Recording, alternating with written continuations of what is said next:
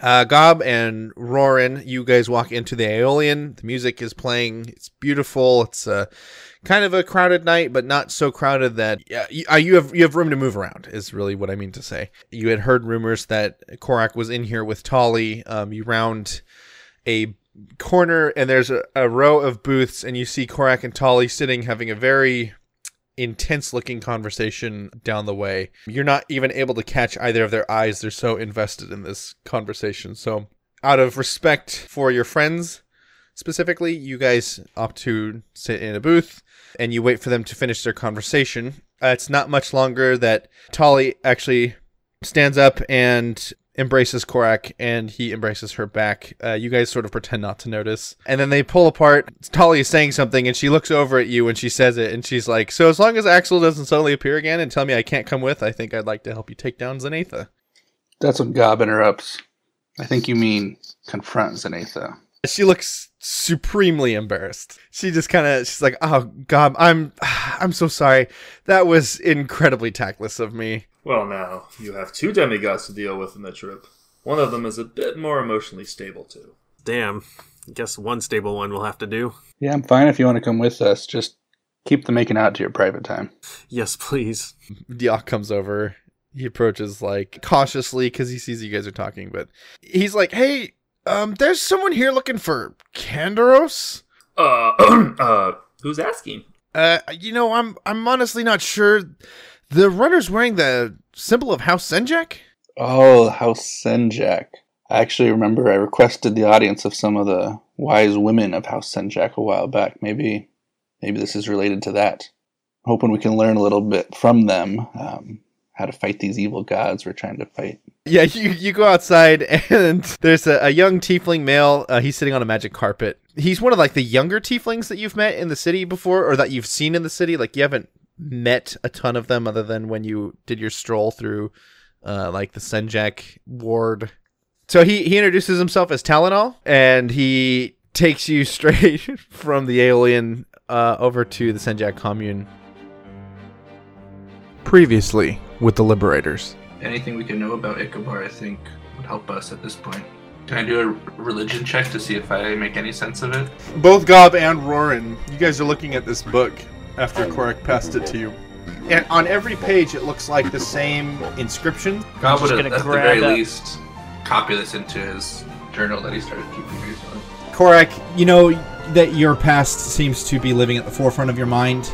Every time that you think that you've seen Ichabod's eye looking at you in this place, you relive all of those moments, your worst moments, again. Watching a pack of wolves tear apart the child you swore you'd protect. You're pinned to the ground by the alpha of the pack. Your sharpened stick is in his throat. His body is lifeless and cold on top of you, but it's too heavy and it's trapping you underneath. You watch as the all-wise Jinn, whom you've always believed would aid you in your hours of need, turned and fled from the carnage. This place is everything the opposite of your home. River Shroud is such a small and crowded town. The church ruled above all else, and you saw the clerics strolling the streets creating order from chaos. This is a very interesting place, and I'm not so much feeling homesick as much as I'm at a loss for words on how to compare what I'm feeling now to what I'm feeling when I think of River Shroud. And now I wonder if I'd rather see the rest of our world before my time is to come into the astral plane. He bends over and he picks up a stone, and then he squeezes it, and the actual physical stone falls out of the back of his hand, but then he turns it over and he hands you something, and when you hold out your palm, there's a tiny little translucent stone, and he tells you, he's like, if you just need some reassurance, you give that a squeeze. The temple we're in, it's not denominational. It's not like a shrine, but it is like a temple to Handelhan, the god of knowledge. It almost looks crystalline. Not built out of crystal, but the way that it is structured gives you the impression of crystalline lattices. Zenatha is still pointing at Tali. A beam of yellow light begins to extend from Zenatha's finger towards the light coming off of Tali as well. And just before they meet, Zenatha speaks a word. And right when the light connects, this word is spoken, and Tali falls to the floor. She is gone. Tali Voss, Guyaka, whatever name you want to call her, her body falls limp and lifeless to the floor. Yes. Your father told you about a elven woman, and Korak's pointing at these paw prints, and you piece together that he's saying like these paw prints are Ixis, and since beholders have 1.5 trillion eyes, it makes sense that it always feels like you're being watched. 12 eyes. 12 eyes. No. Right, like I said, 1.5 billion. Is that not right? And she like looks around. Is that not right, math? No. I was raised literally by wolves, so if you'll excuse my improper math.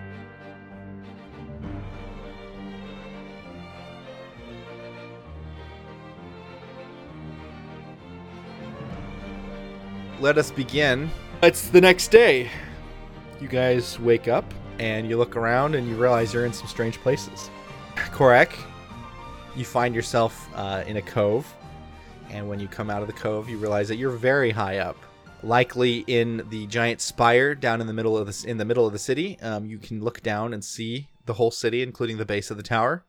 Your old Book of Shadows is sitting propped open next to you, and it's glowing bright red. And it feels like it's watching you. You're talking about that one book, right? Yeah, your Book of Shadows that you had back with Ickabar as your patron. Okay. I guess I'll roll. What do you think, insight or perception on that? Insight. Yeah, there definitely feels like there's some kind of a window opened up in that book. And I don't remember setting that book down, do I? Nope. The last thing you remember was pretty much like the fireball from the night before, where you ashed Webby. And then there was like, a few like little blips of consciousness where you were just like shoving more eel pops in your face and just generally, rabble rousing, whatever you want to call it. I guess I'll kind of just promptly stand above, stand above the book and just kind of stare down on it, and maybe I hesitate for a second before I try to close it shut with my foot. But looking down at what do I see?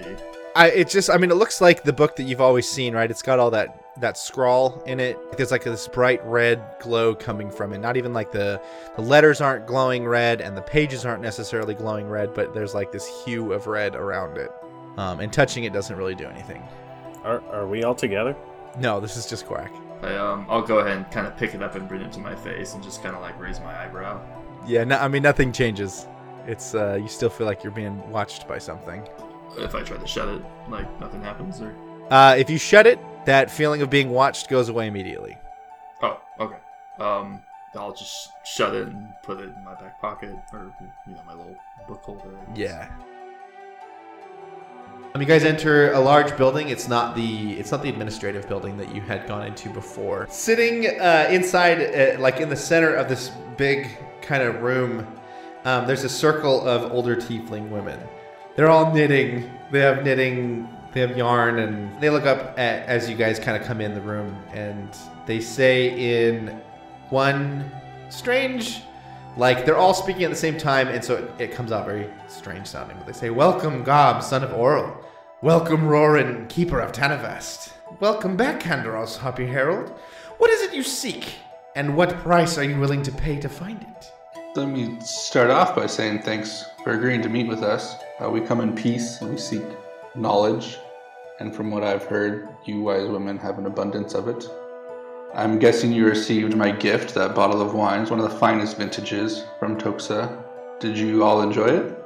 One of the fatter old women, she's kind of sitting furthest from you. She just cackles. She's like, "The wine was quite good.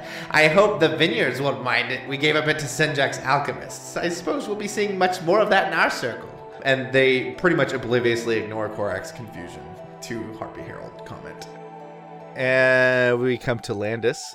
Landis, you find yourself tangled in a snarl of roots nearby the crystal forest. You're trapped in this bramble bush or whatever it is.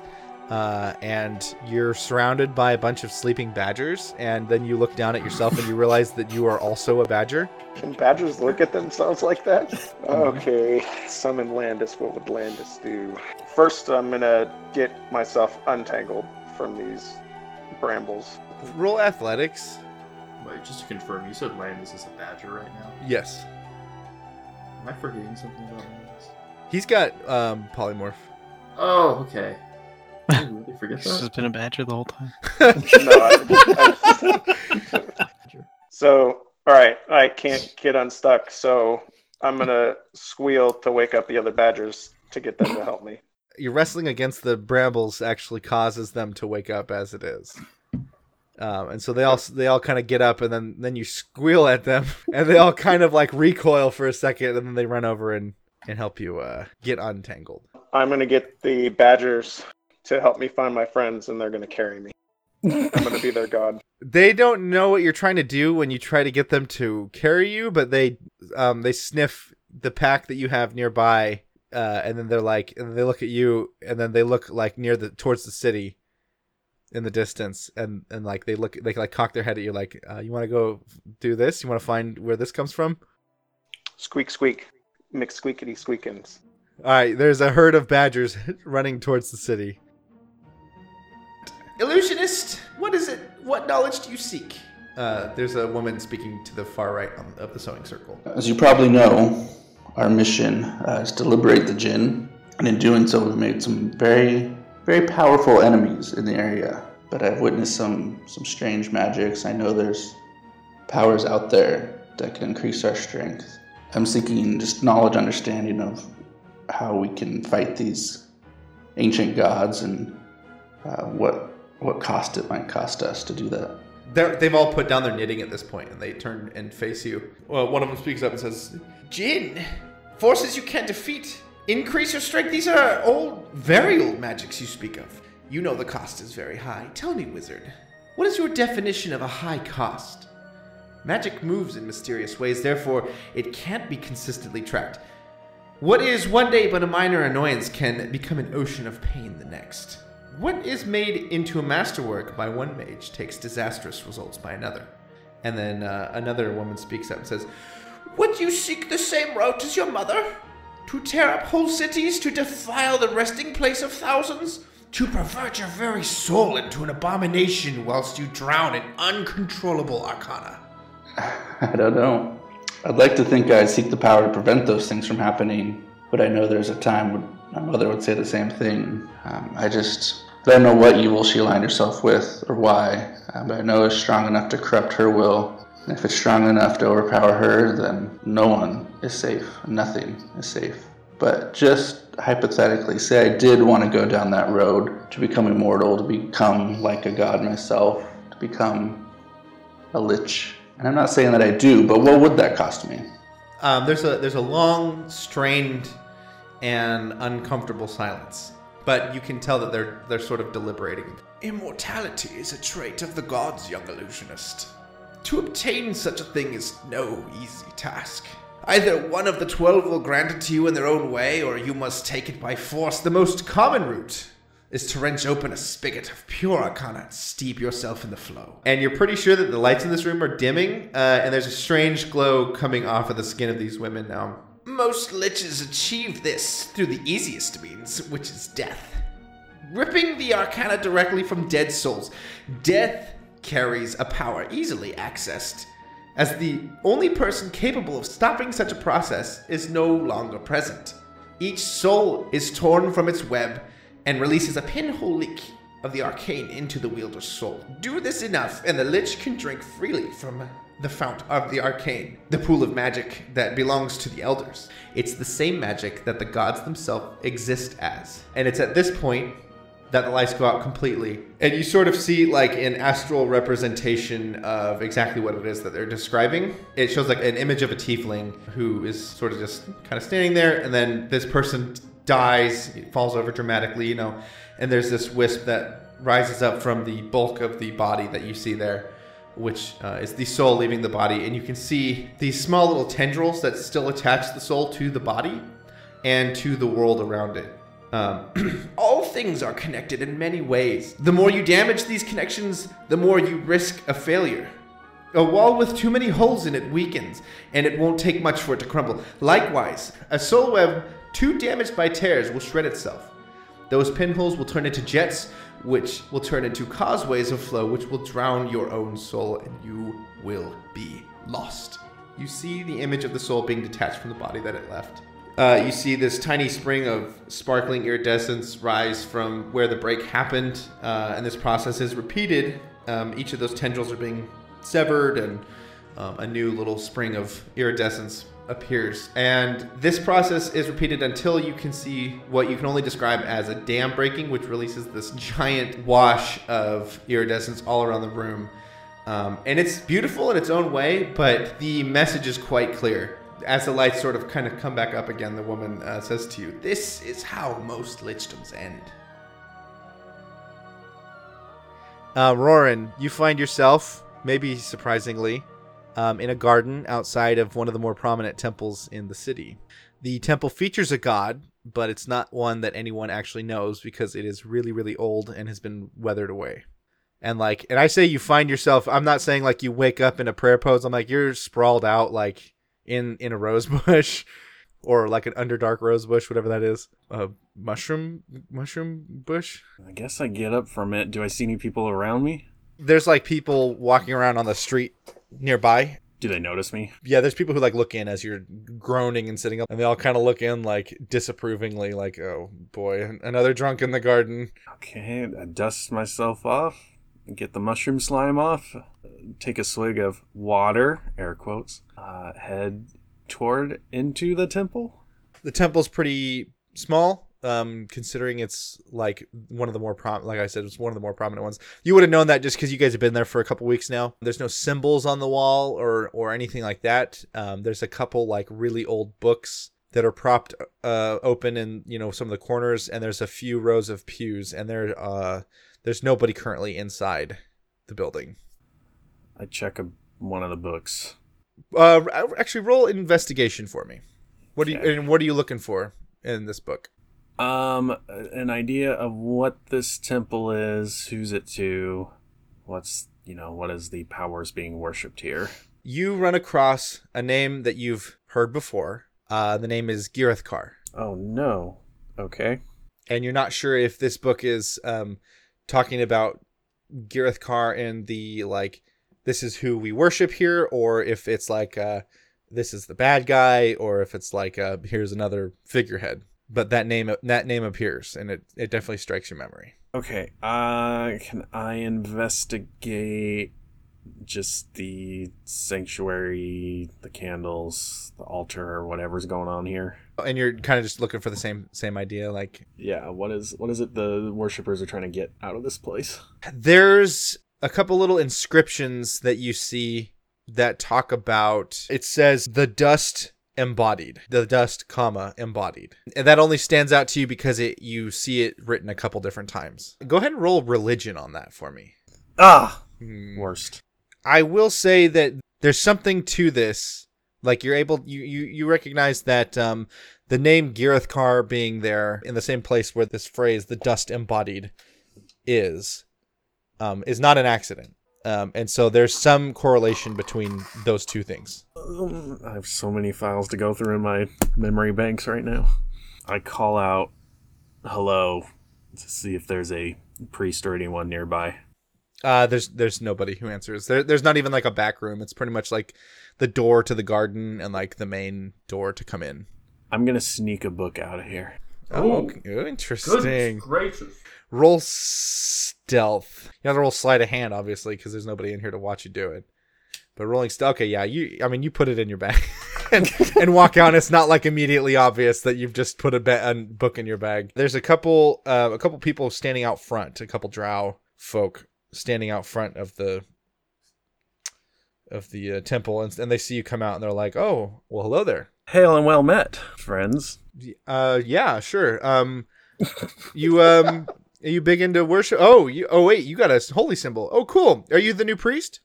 I was actually looking for the old priest to talk with him.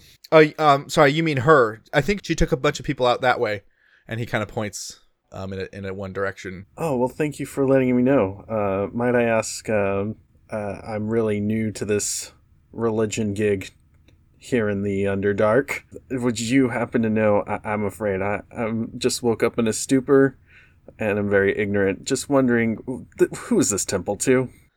You say woke up in a stupor, and they all both look down at your water can, and then look back up at you, just kind of cock an eyebrow.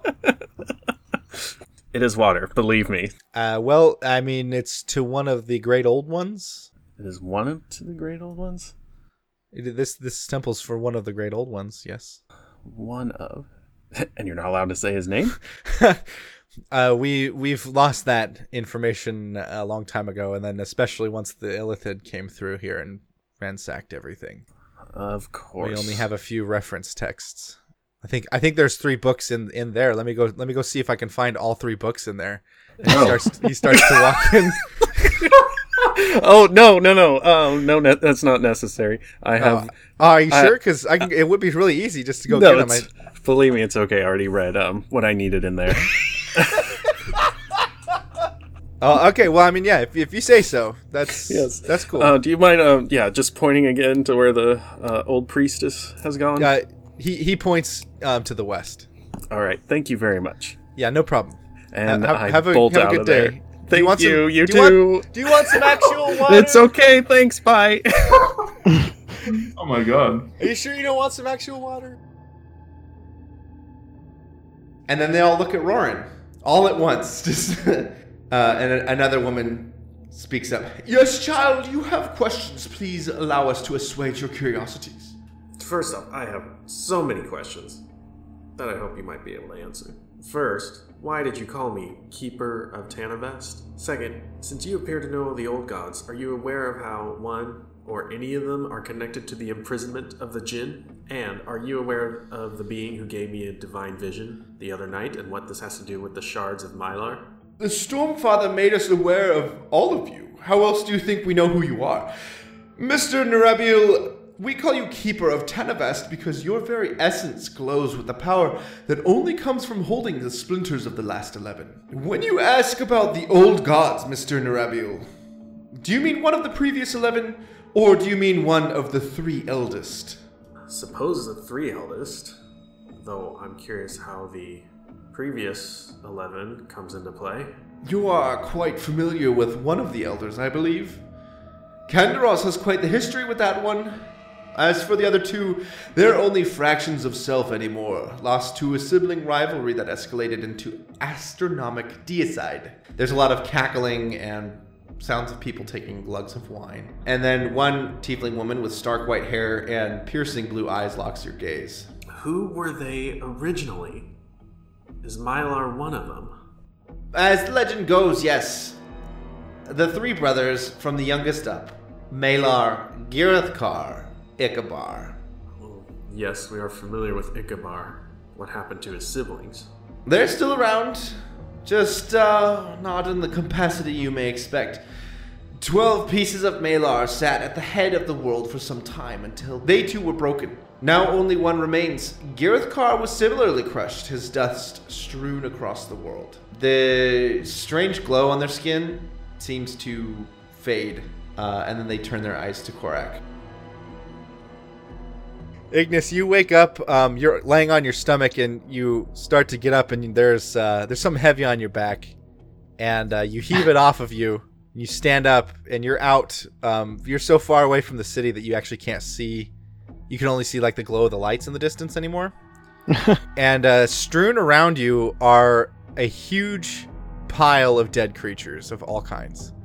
There's boulettes, there's Ankheg, there's a couple displacer beasts, there's a lot of goblins. And nearby there's one dead giant spider. And it looks as though you've carved the Havoc's symbol into all of their bodies. Just feel like, what the fuck happened? You didn't describe what was on my back, right? Oh yeah, it was like a boulette had died and fallen over on and like rolled. Maybe you used it as a blanket. I don't know. I'm just gonna check my person to make sure like I didn't lose anything or I'm not injured because some shit went down. You look like you're in pretty good shape considering. Can I just like look around the environment? Yes. I'm far away from the sea. Am I like in a near? Am I just like in a plain area or near water or something? Yeah, actually, there's a small stream running nearby.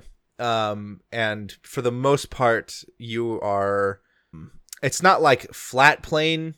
It's pretty rocky and stuff. A lot of dirt as well. But like you're at this point, you're like far enough away from the city that like it's gone behind like the curvature of the planet, you know? Right. You can see the glow of its lights like lighting up some of the walls and like stalagmites and things nearby.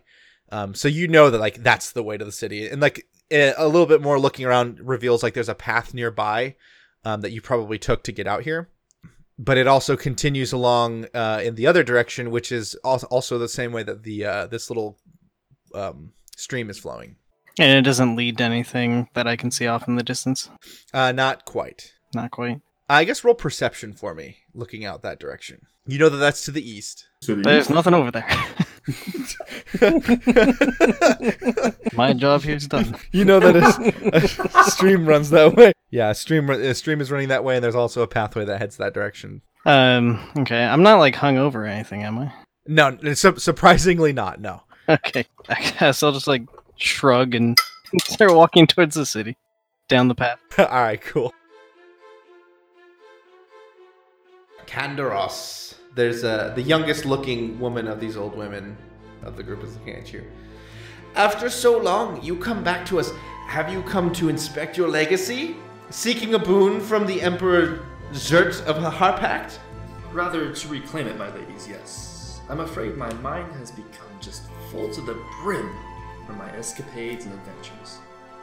So much so that I've forgotten who I am. And while some truths are better off forgotten, I'm afraid I can no longer accept that, for my family or for my home. Tell me, wise, elegant mistresses of knowledge, who exactly was Ichabod to me once? As Candoros? And pray patience with my fragile mind. Did I hear correct when you said that foul eye in the sky is older than the original gods? Older than my father? The women all throw their knitting into the center of the circle, and the fabric bursts into this spectacular flame of ruby and emerald. But the whole time that they do this, their eyes haven't left you, Korak, and their voices again rise in unison with only small deviations of tone and cadence. Ichabod has had a hold of you for a very, very long time. There's something in you, Kandaros, that the great old one wants, needs, or can use. Perhaps it's your divine lineage? Suppose it's your thirst for power? The fire turns bright red, and there's a part of all three of you that thinks Ichabod's eye is looking through the fire at you. Maybe there's something about his siblings that is irresistible to him, and with you being an independent shard of Malar himself, you present a challenge and a good meal to the eldest. The eye of the old one looks to you because you are an impartial conduit. Your actions of past lives may have affected you now, and someday you may have to answer for them. For now, you must focus on the object of your own desires. No half measures, Harpy Herald. I guess as the fire got a little more intense, Korak looked a little uneasy, and maybe sensing the uneasiness coming from his two friends, he tried to stiffen himself up a little bit. And as the heat became more intense, and just the tone in their voice and their intensity began to bring up some poor memories of his regarding conversations with Ichabod, Korak casts thaumaturgy as he unfurls his wings and he rises up off the ground. He points an accusing finger at this display of fury and power before him. The walls appear to shake as he tries to outshout the wise women before him. Do not speak to me in riddles, those who are a voice for malicious hunger. I am Korak, master of the arcane arts, he who has lived 100 lives. You call me Kandaros, but that name means nothing to me now. Answer me this, how am I both the son of death, and also the fragment of the remains of a sibling to Ichabod? I will not live in fear of this eldest any longer. I wanted power, but I have it, and it grows by the hour. Ichabod will find no meal in me, only a challenge that he will leave to regret. Gob, you wake up and you find yourself in a room, a stone-hewn room, or hewn stone. I don't know how to say that. It's carved out of rock, and you recognize it as sort of a library type room that you had briefly checked out earlier when you guys explored the spire. Your spellbook is out for no real discernible reason. There's a couple books nearby you. Okay. Is it still like early in the day? Yeah, like probably like mid-morning. Okay. Everyone else is busy. I think I'm going to get out from my bag some charcoal, incense, and whatnot, and build a little fire and bring back my familiar, the owl, Thor. Yeah, I think I'll spend the next hour doing that ritual spell to bring him back. And then once it's done, I'll try to find the group because a lot of plans to head out, so I don't want to be late to that. Okay. Now let me ask you: when you do ritual spells, are you pulling out your spell book, and like reading through it in order to follow it properly, or? Well, I think so because the ritual spells aren't prepared. I don't hold them in my mind, so I'm guessing I have to pull out my book for that. Okay. Roll investigation for me while you're leafing through your spell book. You crack open your spell book, maybe open it like from the back cover or something. You pass briefly by that section where we had copied the inscription out of Korak's Book of Shadows, and you see very briefly that it looks like the inscription has kind of grown and taken over a few extra blank pages that you don't remember like writing it in. Whoa, can I read anything on the inscription? It's like the same kind of just repeated like over itself, almost like a fractal. So I wrote it on one page and now it's taken up like 2 or 3? Yeah. I'll do an, I guess, Arcana check on it. Well, yeah, so there's definitely like magic coming from this, right? Part of it is the power that's in the spell book itself, like the magic that you have written. It's not that the magic comes from the spell book so much as it is that because you have these spells written down in the spell book gives it kind of its own charge in a way. I think I rip out those pages then, so I don't want them spreading to the rest of my spell book. Yeah. What do you do with them? I'll keep them. I'll put them next to like my other journal and stuff in my bag. Probably show they're from Korak's book. Yeah, it was from his Book of Shadows that you guys had looked at in the astral plane. You had taken that and copied that inscription when he was showing it to you in the astral plane. I'll probably show him later. Yeah, I'll just put them by themselves, but in my bag still keep them to show them later. Okay. And you said there are some other books around me? Yeah, this whole room is kind of filled with books. It's sort of like a library type thing. Any books out on the ground next to my spell book? There was like a pile of books like on the desk that you kind of fell asleep on, and your spell book was like propped up against them. Any of them, any interesting titles or anything? If I look down the spines? A lot of them they're all very old. Pre-Packard old, a little more than what were we saying, like 300 years ago? Do you speak Undercommon? No, I don't. Roll investigation for me again, since you're rolling on these books. So with that roll, I will say there's something about these, like even though you don't speak the language, you're seeing some words that look like they're like common words, right? They're like the same words written on different spines. So like, you know that those books are probably talking about maybe the same thing, whatever it might be.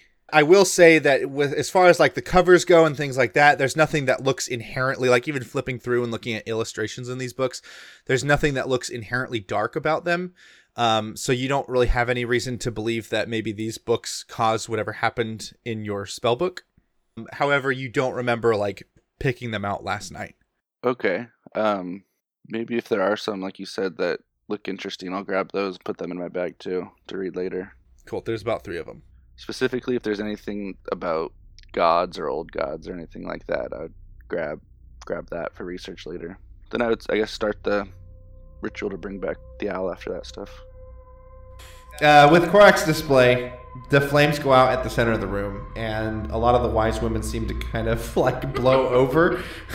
It takes them just like a couple seconds to compose themselves again, but then they all look really stricken, sheepish, nervous, a little bit sad. There's just one woman who pipes up and says, You misunderstand us. We would never... We could never. They lose their composure again and start shouting amongst themselves for a minute. And finally, the oldest woman of the lot speaks up. Her red skin is wrinkled. There's more than a little flab that makes her look like a deflated tomato. But her voice is strong. Master Korak, champion of Kawahara and bane of Korg, the War Master. We mean only the utmost respect for you when we call you by those names. You are to our people what the Shrike is to the temple clergy. You are the symbol. You're the reason we get to sit in these chairs and discuss what must be done about the coming of the unstoppable. You are the child of not just one shard of Malar, as are most demigods around today. You are the creation of 2 pieces of divine essence. You are, in effect, an independent piece of an old god. This is why Ichabod wants you. You are outside the normal confines of divinity. We mean to aid you in this journey, not hinder. And they notice a halt in the conversation and realize that maybe they've crossed a line with you. And the oldest woman pulls out a small box and lifts it towards Gob. Son of Oral, your boon is the best that we can offer to a man of knowledge. If you decide to use it, know that the cost of this boon is that your knowledge cannot be taken back. There may be other costs involved in getting what you want, but those are not for us to decide. And then she looks back at Korak and gestures to the box. The key to unfastening the binds in your mind lay here as well. But again, this knowledge can't be taken back. If you locked it away from yourself, there very well may be something you don't want to have back in your life. Take care, as you are meddling with matters of the gods. And they set the box down and look to Roran quizzically. Have we satisfied your questions? Is there more you request of us, a boon to you as well? Roran thinks about it for a bit. He says, I swore an oath, and apparently it no longer holds. And my home beckons me now, but apparently these shards must be united, and I'll need all the help I can get to bring the shards together and free my kin from whatever malice is coming for them. What is it you can offer me? The woman reaches her hand out and indicates your staff. I sheepishly hand it over. She takes a hold of it and sits back down in her chair, and she sets it on her lap. And then she produces a knife. She sort of flourishes it too. Hold up. She cuts open the palm of her hand with that knife, and she squeezes blood onto the haft of the staff and passes it to the next woman, who does the same. She passes it to the next woman, who does the same, and the next woman, who does the same, until the whole staff is stained a crimson red. And the last woman of this group, of this knitting circle, holds onto it, and then she leans her head back. And a couple of the other women hold her in place, with blood staining all of their cloaks now, with their hands bleeding. And they take that knife and lift it to just above the woman's left eye. And then, without so much as any pomp and circumstance, they just kind of shove it down into her eye, piercing it. And she doesn't flinch. They allow some blood to pool, and then bring the staff over and tip her head so the blood drips onto the staff. And then the oldest woman looks at you and says, "One eye from a seer. Find the other shards, Mr. Nurabil. Finding them will awaken the piece of Tanavest that you keep. With honor alive in you, the eye of the seer will allow you one chance to tip the very scales of fate itself. Be warned, however, when you push fate, fate tends to push back." And she hands you the staff. I very sheepishly take it back. Medusa, you come awake. You're standing upright out in the middle of an empty stretch of flat rock. You don't have your eye cover on. There's a sound of like rocks crackling and scraping behind you. I would call out to my familiar and see if it's around. He's not around right now. Frumpkin is not nearby right now. Do I have like any of my gear with me? No, you're dressed in nice religious robes almost. What happened last night? I guess I'm gonna close my eyes and just try to blindly go around in fear of turning anyone to stone. Are you turning around and walking back the way you came from?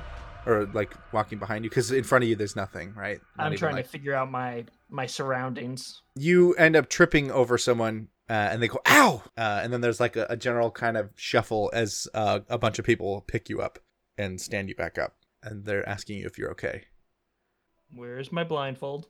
You say that, and there's a lot of like there's this kind of hushed murmuring, and then someone pushes something into your hands, and it's a piece of cloth. It's like a piece of wool cloth, and so it's really thick, so you can put it on, but you won't be able to see anything out of it. Well, I guess that's a start. I wrap it around. You wrap it around your head, and you look like you're able to like kind of look out the bottom of it, right? And so you can see there's a bunch of like feet around you. They're all like drow style shoes. There's a lot of dress robes and things like that, and it looks like you're standing in the middle of some kind of a religious congregation. Did I start another cult? Not again. There's a lot of people who are like, we're just waiting for you to begin the ceremony. Ceremony. Yes, you did start another goal. Bum, bum, bum, bum. Sorry, I'm so confused. You came to us this morning telling us that you were the new priestess for the ancient temple, and you had something to tell us about the dust embodied. There's a lot going on here. You have a book on it or something I could read? Hopefully in Braille. We were under the impression you left all three of those books back at the temple. You had said that you didn't need. You said, and I quote, "I don't need any books, you stupid imbecile." Well, that's correct. And then I just start speaking nonsense. Yeah, everyone's like sitting and listening to you. What do you? Can I ask? What are you talking about? Like, what are you saying? Oh, I'm just telling them about memories and just to not forget about the past. Korak kind of clasped his hands and he slowly grinned ear to ear at the sight before him, and then just kind of the apex of that excitement was Roran actually accepting the staff. My apologies, fair ladies. I don't mean to nip at the hand lending myself and my friend's aid. I'm just afraid these revelations have brought out the worst in me. I should have known better than to lose my temper, and I apologize. He kind of lowers himself into a bow. But what you're saying only affirms my attentions. What was once lost to me must be found, whatever the consequences may be, as he kind of gestures towards the box.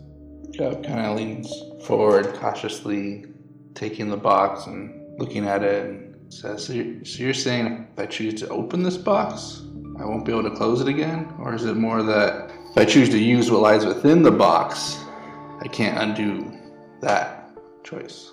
If you accept this item from us, you don't have to do anything with it.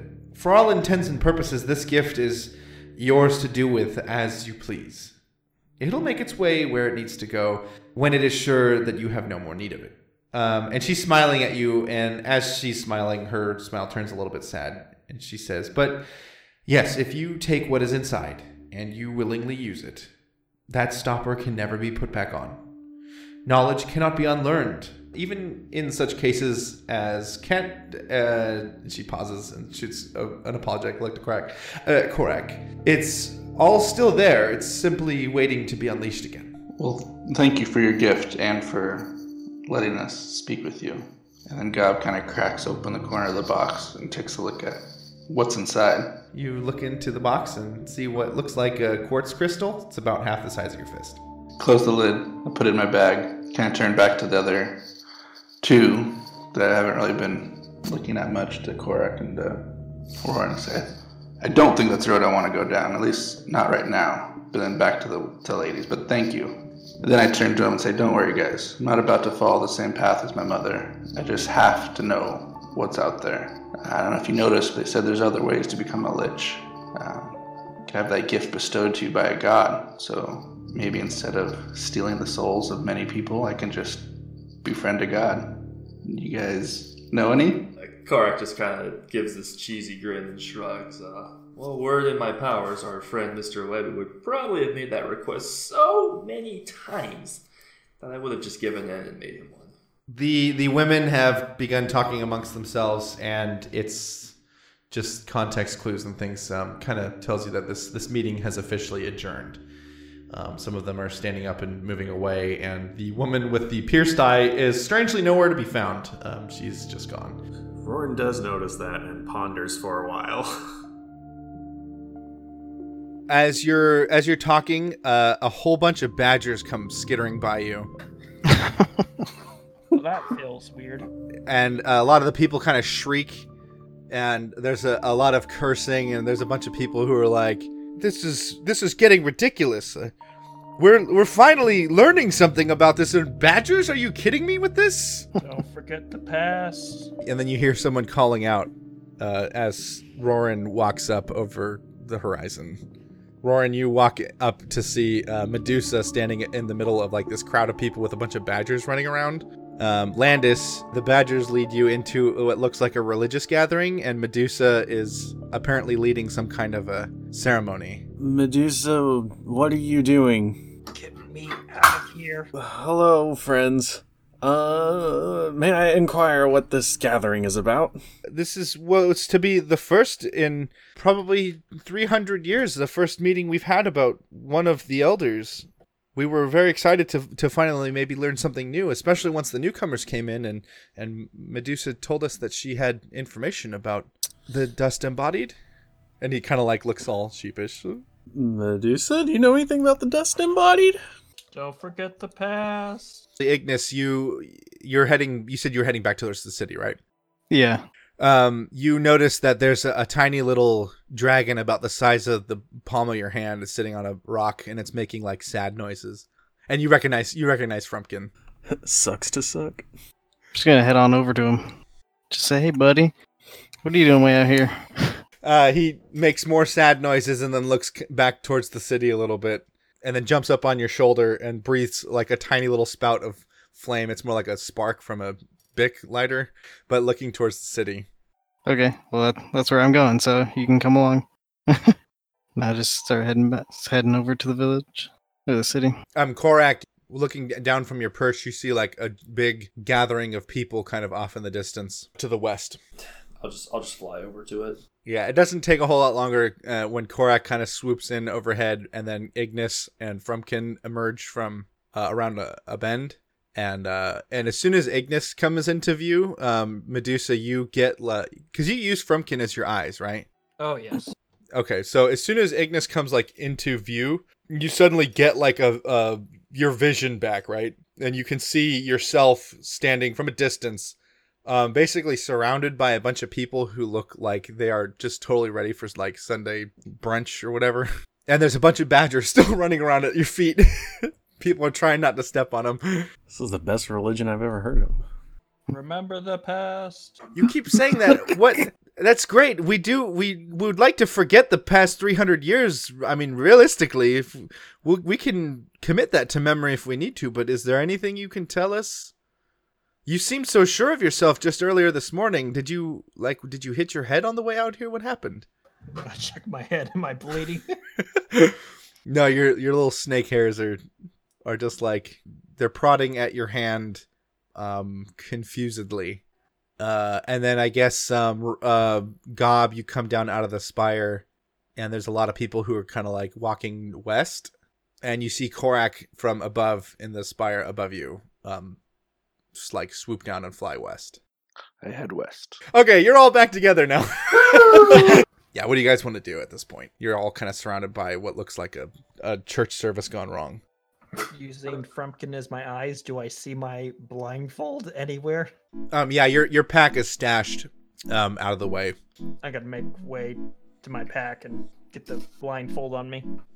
Cool. Yeah, you're able to do that. Did we establish if Medusa can read Undercommon? Medusa's got common and abyssal. Can anyone read this book for me? Where'd you get that book, Roran? I've never seen you carry that book before. Don't you worry about it at all. Oh, it looks like I don't know, the binding looks like it kind of looks like some drow books that Tali used to carry. I think Medusa needed it earlier and forgot it. Oh, okay. Books are for nerds. I don't need no damn books. Wow, none of you guys have Undercommon. Do you know who did have Undercommon? Oh no. Tali. Well, none of us can read it. I sure hope he didn't go through any trouble getting that book, or wrong anyone to get that book or anything. Maybe some of the locals can help us read it. Hey, locals, does anybody want to play priest today? All these people standing around here are just like, what in tarnation is going on? Remember the past. Know what I'm saying? Do any of them speak Undercommon if we ask the Oh yeah. There's a bunch of people who are just like, yeah, we speak Undercommon. Why is he pulling a book out of his why is he pulling one of the religious texts out of his backpack? And they look at Medusa. Do you know this guy? And they're looking at Roran when they're saying this, by the way. I am going to cast message on Medusa because she needs to hear me and me alone saying, these people think I am the next priest and you are the current priestess. Please tell them you are training me at the moment, and that's why I had to grab the book for you. Yeah, so my servant picked up the book for me because I need it. But you told us that you didn't need the. Oh my God! What is happening? Remember the past. All right. Listen. Do we just want to say like rub-a-dub-dub? Thanks for the grub or something like that? This is. I don't know what's happening anymore. I'm in training and still unaware as well. But since Medusa has to be blindfolded, I was wondering if anybody can help train me in the reading of Undercommon. There's one guy who is like, all right, let me see that. Okay, read this book, sir. Help me out. He opens it up and he's like, this is like a children's book of stories. Oh, grab the wrong one.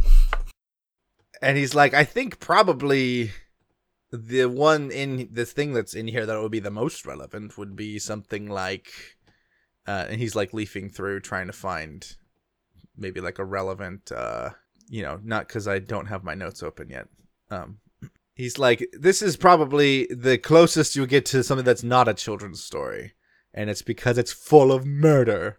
So it's a young adult fiction. And he reads it out loud. And it says, I was there the day honor was shattered. I saw enrichment destroyed. I watched as pride was snuffed out and beside her endurance become devoid. Surprised she was indeed when death came for her too. To truth and logic he turned his blade next, their shards he did accrue. Chaos and justice fell next, for once united in purpose. Kindness pled, she begged him stop, she asked him to preserve us. Death ran me through next, and shattered my soul upon the plains. Then he struck down love, and wept, which only brought the rains. He brought up their wards, and spun them tales to ease their minds of murder. Then those of us shattered created shadows, sowing doubt upon their number.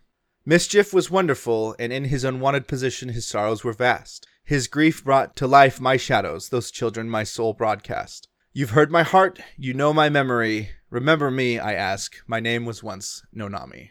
And they're like, it's a silly thing about one of the old gods of mischief, that's all. I heard something about shards. As he was reading this, you guys heard the word Nonami. And who was it that got Webby's stuff? All of it? Me. Most of it? Korak?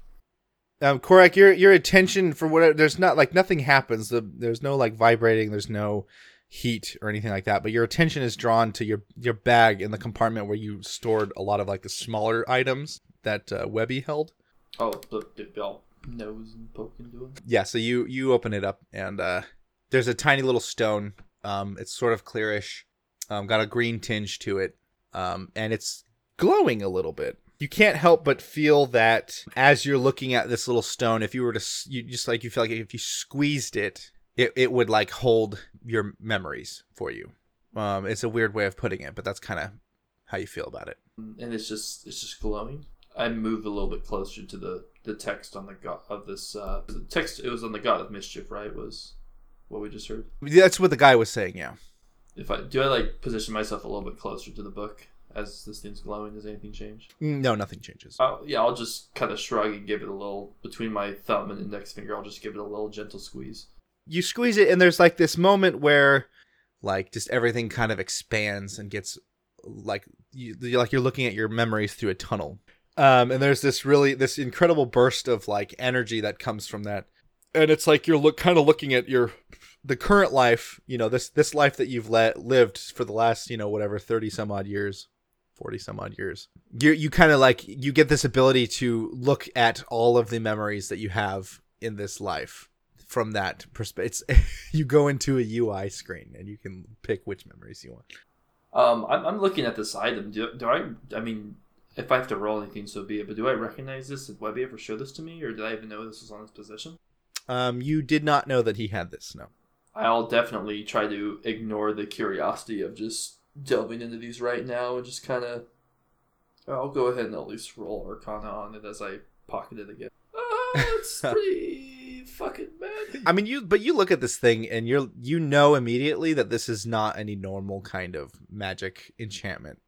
There's something deeper about this. You just can't quite discern what. Well, that totally belongs in my pocket then. The people are kind of like standing around, and they like watched you like like look around and pick up this rock and squeeze it and then put it in your pocket, and then you just kind of like sighed, and they're just like, okay, I think we're gonna go. Roran, are you sure we don't need those other 2 books from that temple? Books from a temple? What are you guys talking about? I will go back with this crowd, and we'll see what I can find at the temple. Was this temple a library, Roran? Like, where you rent books and give them back? Of course you give them back. Okay. I Just can curious. make sure this one's properly placed as well. Alright, guys, let's go to the library. Come on. You go to the temple? I would like to ask one of the gentlemen that read for us to come with us real Come quick. with you? Okay. Yes. He's just like, okay. All right, I was going to go get a sweet, Eggs Benedict, but I guess Just we'll do this. a moment of your time. The All Eggs right. Benedict will be there waiting for you. I doubt that, man. Have you seen those lines? They go out the back door. It's crazy. That's what brunch does, I guess. If you give us a hand, we'll give you the best meatball sub you've ever had. Wink. Oh my god, what was the wink for? I don't know. Yeah, you guys go back to the temple, which has trouble fitting all 6 of you, 7 of you, and not because it's not exactly like a small room. Well, it is small. Okay, whoever hates books can stay outside. It's designed for a small group of people, but that aren't armored to the teeth. Right. So Sounds like so a you little guys take up chapel, a lot of- basically. yes. All right, good sir. Thank you so much for helping us read this particular book, even though it is a children's religious book. Perhaps you can help us interpreting these other 2 lying here. He's like, yeah, you're talking about the lines here that says the dust embodied. Yes, that's what I was Yeah, and picking up he earlier. shoots Medusa a look, and he's like, well, I had hoped to learn a little bit about that today, and yes, and he goes, yes, I know, remember the past. but listen, I don't know any more about it than you do. In fact, you probably know more about it than I do. I guess you do. But does the name Girithkar mean anything to you? Ah, yes. Girithkar was one of the, he's one of the 3 elders, one of the 3 great old ones. I should say one of the 2, ultimately, but he has 2 brothers. Well, one of them being Mylar. Yes, Mylar, yes. Very good. Are you the new priest? I'm not quite sure about that one yet, but I was just interested and intrigued by these writings. And unfortunately, I don't understand the written Undercommon. And we are on a quest for searching more writings and artifacts about the old ones. Ah, I see. Well, there's an old story from many years ago about the shards of divinity, all 12 of them. You might be familiar with this? I've heard of the shards. I'm not familiar with the story itself. Well, as legend would have it, the gods we have now are not the gods that existed some time ago. At some point, there was we call it the Shattering. And that sounds like a funny thing to call something that we already call for shards, as the name shard implies a shattering. But the legend is that when the gods died, their power was shattered and given to new hosts. Interesting. Do we know how the gods died? There's lots of different theories on that, as I'm sure you as a man of the cloth are well familiar with the religious debates and theological discussions and things like that. I'm in it for the coffee and the girls, but I know what you mean.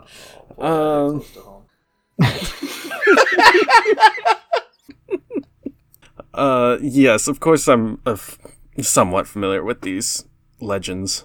You know that I'm sure that all of these theories have been proposed by either priests or religious authorities and a couple of the, dig a hole in the ground kind of prepper type and, conspiracy theory people. We have those here too, believe it or not. It's worse here in the underground. I figured that's why you're in the underground anyways. One of the legends has it that the gods couldn't bear what they had done before they became individual pieces, and so they allowed themselves to die. Another legend has it that they were killed by one of the elders, and yet another legend has it that there was a coup from within the gods. Is there anything that you happen to recall about the return of any of these old ones? Well, it's, once again been one of the theories that if the old shards of the old gods could be found and reunited, that it could possibly bring back the old divinity, as it were. I don't know if that means that one of the elders would be brought back or what, but it's a pipe dream. I mean, surely nobody could do that. From any of the theories that you ascertain, do you know if Girithkar was shattered or just blown into oblivion? Well, once again, I mean, theories differ here. Nobody can quite agree. But the general consensus is that Girithkar is no longer whole. Oblivion might be a good way of putting it, for that's the one I would personally choose to believe. Well, sir, thank you for your time. We'll be sure to return these books in their proper place, of course. Excellent. That would be helpful because we already have so little here. It would be a real shame to lose anything else of course, from here. Losing your religious history would be a paramount disaster, honestly. And it's so sad the last 200 years have been under the control of the Illithids. Sir, thank you for your time. Here is 2 silver pieces. I don't know how currency works here, but I hope it gives you 2 eggs Benedict. He tries to take a bite out of it, and he's like, I can't eat this. Okay. And here's your meatball sub. He's like, where did you get that from? You weren't holding that a minute ago. With God, all things are possible. He takes it and he takes a bite out of it. He's like, oh my, this is the greatest thing I've ever had. He's like walking out. This is the greatest. I take all 3 books. You're standing alone in the temple. If I remember right, wasn't one of the shards here in the Underdark at the Black Lake? We think it's at the Black Lake. I'm pretty sure Korak still wanted to lay Tally to rest there. I love her, trust me, but she's getting kind of heavy. So are all these books. This is a pretty small library, Roran. They only had 3 books? Okay, this is just the temple. The library's somewhere else. I don't know where the library is. Oh, so they're letting you borrow the books? Yes, of course. Oh, that's cool. Yeah. I guess, their new priest now. Do you want the robes? Yes, I want the robes. Do you have robes? Did they give you robes? Medusa undresses Gret. Oh, God. The robes, puts on her clothes. Thank you. I can't take another cult. There was like a Sims-style pixelation that happened just now. Nice. So, Korak, this is a little weird question, but how is your book? And I pull out the pages that I have that are all corrupted and show him. Is this happening to you? Whoa! Yeah, it does that. You can't discern that writing, can you? I never have been able to. No, I was hoping you could help me understand what it means. It's all gibberish to me. Why can nobody read around here? There's been a few times I've been able to read it, and I think it's times when he was okay with me reading his writing. And it would always just kind of come into like, I don't know, it was almost like finding the drunk man's poetry in the middle of a bar. Like, it never made sense. Only a few words would jump out at me, and they just seem to repeat over and over again. Remember the past. Remember the past. But this is interesting that just the writing itself was enough to take your pages. I've never really tried or experimented with taking the writing and copying on different paper. It shows that there's something stronger behind these words, and this is what I would write whenever I was lost in Ikabar's presence, more or less, and I was trying to make sense of what I was experiencing and what I was trying to. I almost thought that one day it would kill me and someone would find this book and at least be able to make sense of what I couldn't, but it doesn't seem to matter where his writing is. It's almost like it's a little infection or something. Are there still badgers scurrying around us? Yeah, and unless he says otherwise, I'm assuming Landis is still a badger. Cool. Yes. Hey, does anybody know why there's this badger chilling with us? You look down at the badger, and one of them stops and like looks at you and gives you like a, come on, man, look. That totally happens. Squeak, Keep squeak. posting, Big badger. squeak and you squeak too. All the other badgers start going squeak, squeak, squeak, squeak, squeak, squeak. Oh, I was gonna ask Korak. Yeah. I know me and Webby like go way back and are great friends. You wouldn't recall him being in some sort of league or alliance with the god Nonami? I believe his adoptive father was named Nonami, Dad was Nonami. if I'm remembering right. You're remembering right.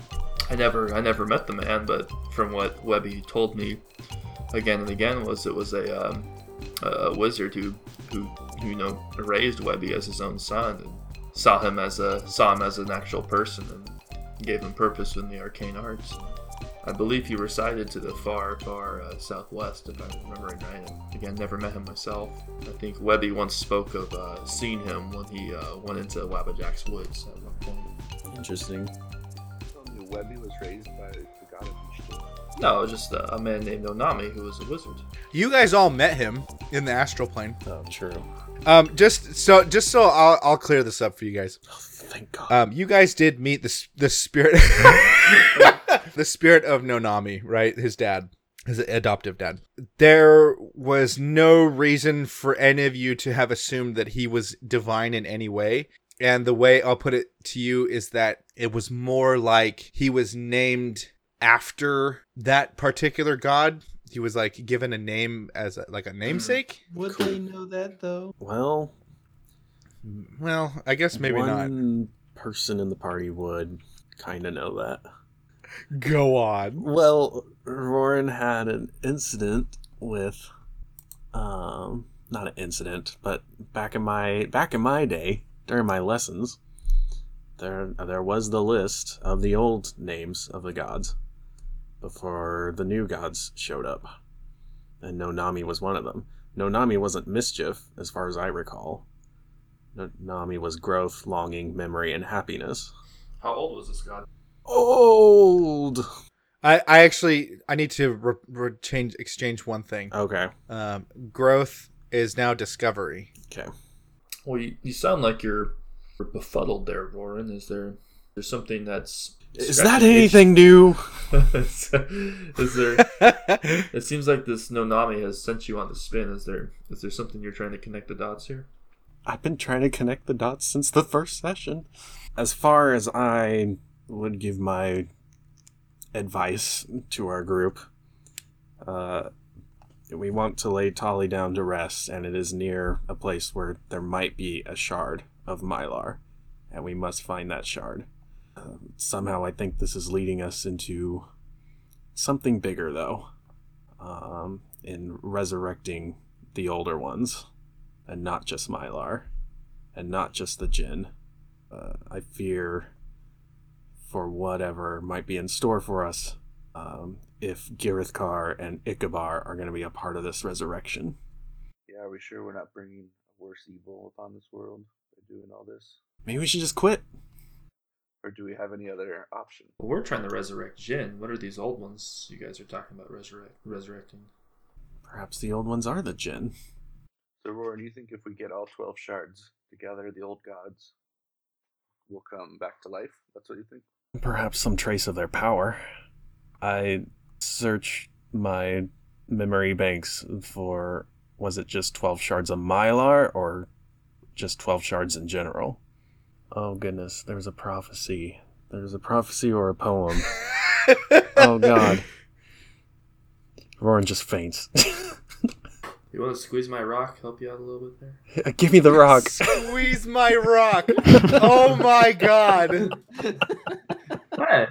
Well, I'm pretty sure we have one shot already that the wise women gave to us. And I pull out that little box with that crystal thing in it and open it up. That one is the memory shard. I carry honor. And the last one we have to find is compassion, which we're assuming is at the lake. Do you mind if I hold on to that, God? I've been meaning to hold on to this. Sure. I was kind of hoping to keep it close to me if we go back to the lake. You're talking about the shard? With the is that what the women gave us back in Harpgrey? They did give you a box with a crystal in it, yes. Yes. Didn't they say it was great power held within the crystal? They did indeed. That's one of them, then. Is this what your shard looks like, Roran? I showed you mine. Jesus Christ. I don't know if I can show you mine. Oh God, what am I doing with my life? Who are you people? Everything I once thought I knew. It's all a facade. Should we try to get the third and figure it out then? Right now, I think that's our best path forward. Do the rest of you all agree? I think that's a good idea. Yeah. Yes. What's the worst that could happen, right? Okay. You guys are heading to the Black Lake? Do we need to get some mounts? Do we need to purchase some giant lizards for the trip? It's pretty easy to find, like, the terrarium where these mounts are held. It's literally like a giant glass box with a big light at the top of it. These big old lizards sitting in there with, like, saddles on.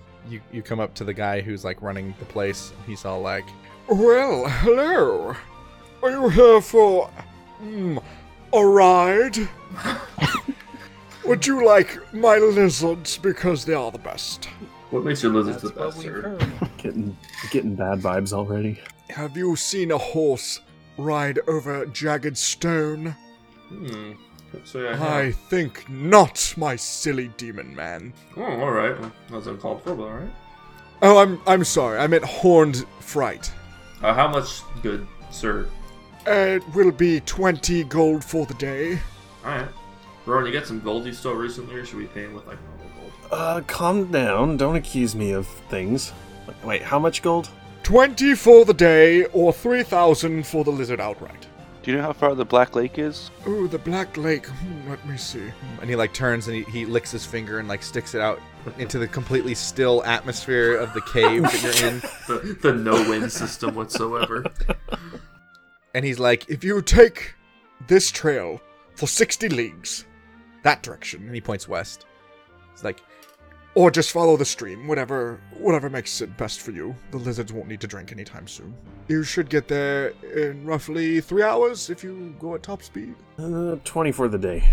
The lizards know where to go. They've been there many times. It's a pilgrimage. Many take. I don't know if you heard, sir, but we also kind of sort of contributed to you not being a slave to an elephant anymore. Do you think you could, fuck me? Never mind. I just, like, stop You want talking. me? Wait, I'm sorry. You want me to fuck you? Okay.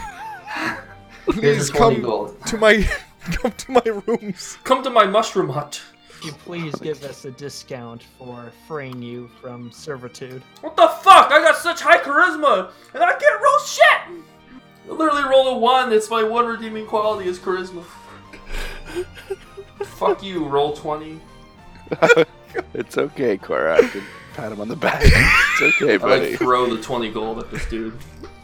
So Korak just, like, talked himself into a corner, but then, like, Roran and Landis are all standing there looking suave as hell, but haven't said anything yet. You want a discount for 20 gold? I mean, are you planning on buying these lizards?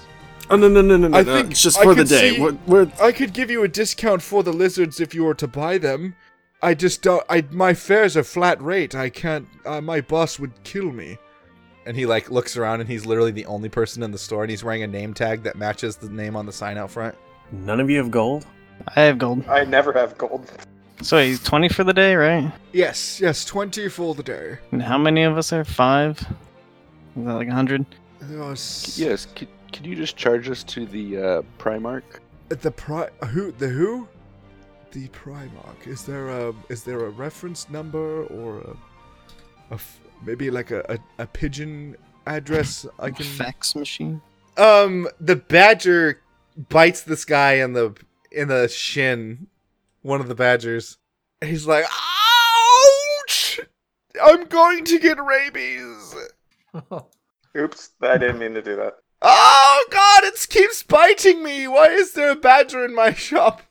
We'd be happy to help you for 20 gold. Oh my God! Get these badgers out of here. I'll let you have the lizards for free for the day. Oh, all right. Badgers, get out. Do the badgers go?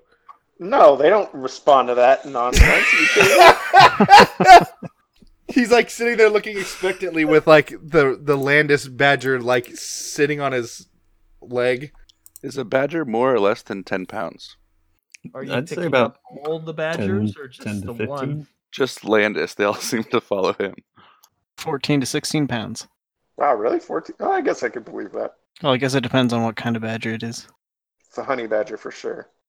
That's a chonker. 20 to 35 pounds.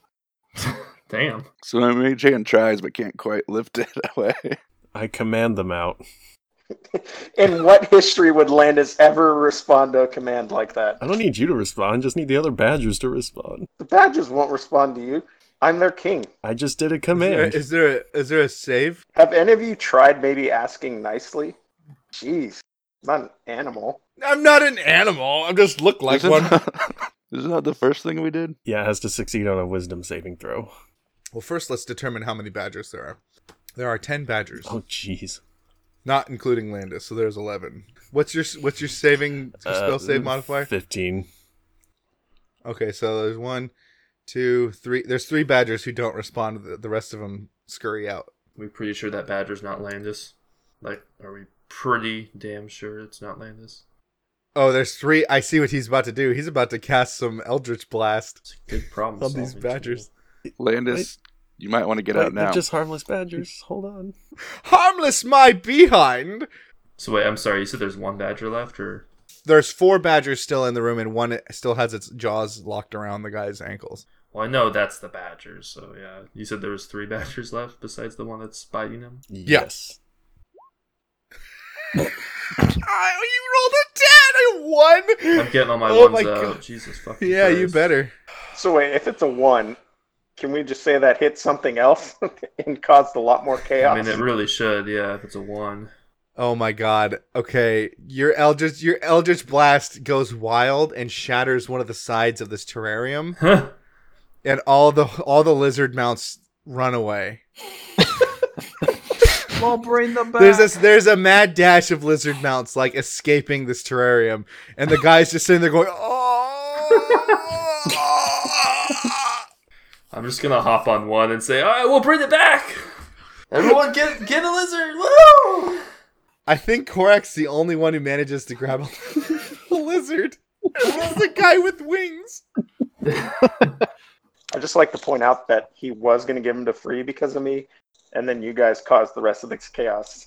Yeah, but he wanted the badgers out.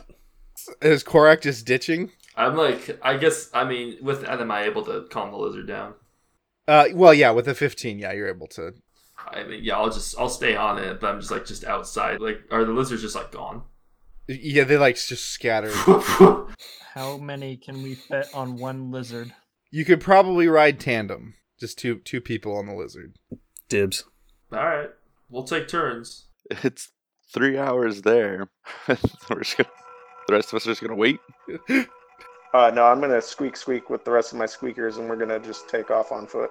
As you guys are looking to the west in the direction that you're supposed to travel, there's like well, everyone roll religion. Everybody except for Ignis. You guys feel a pulling to the west. Since you've decided to go that way, as soon as your mind was made up, there's a calling coming to you. It's hard to put into words, but there's a part of you that thinks, like, as long as you just start on the way, like, it doesn't matter.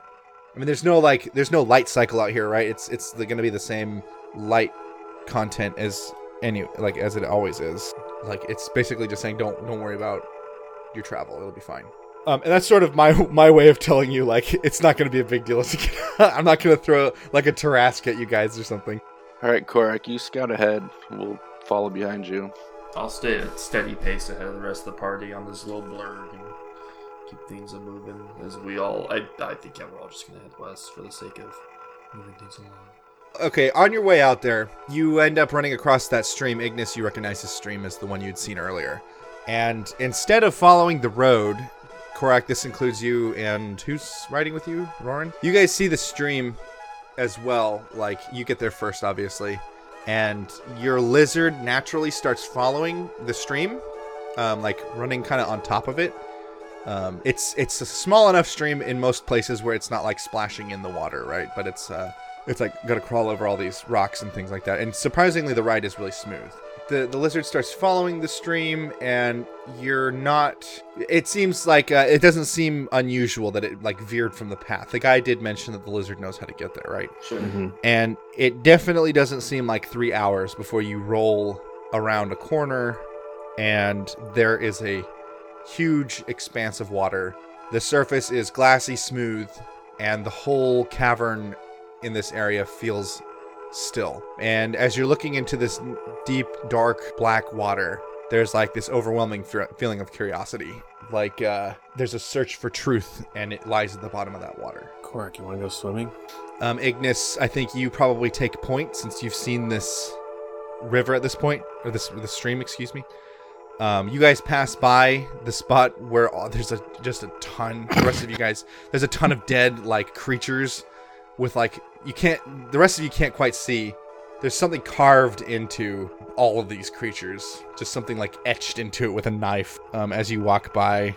But they're all dead, and I don't know, Ignis, do you mention anything about it or? Nope. Just keep on walking. Yeah, that's weird. Nothing to see here. Be on alert, Ignis. There's a lot of dead bodies. Yeah, you follow this water, and I guess Landis is probably way ahead with his little badger people. But something that you guys notice as you keep walking is that even though the water is flowing in from behind you, there seems to be a gradient to the water that as you walk forward more, like downstream, the water is getting darker and darker. Until eventually, you definitely haven't been walking for 3 hours. But you guys do the same. You sort of round a corner, and you see this big expanse of glassy, dark water. And again, all of you are assailed by this incredible curiosity. Where is Tali's body? I guess I'll get off the lizard and kind of, I think I had the drow kind of like wrap her up a little bit, and now I kind of like undo some of it, so her head and like her shoulders are exposed as I'm kind of like holding her like in both arms. I stop Korak real quick. I like to see if I can detect evil. Am I getting any sense from this black Yeah. lake? So with an Arcana check, I mean it's pretty like the water itself may not be magical, but like this cavern definitely holds a power of some kind.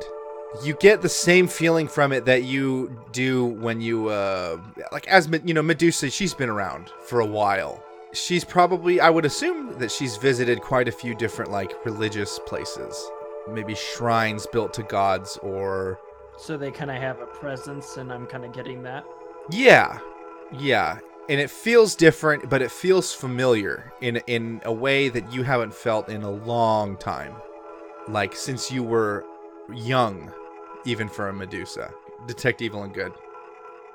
It's just water. Evil water? This magic in the air isn't giving off an inherent good or evil sense.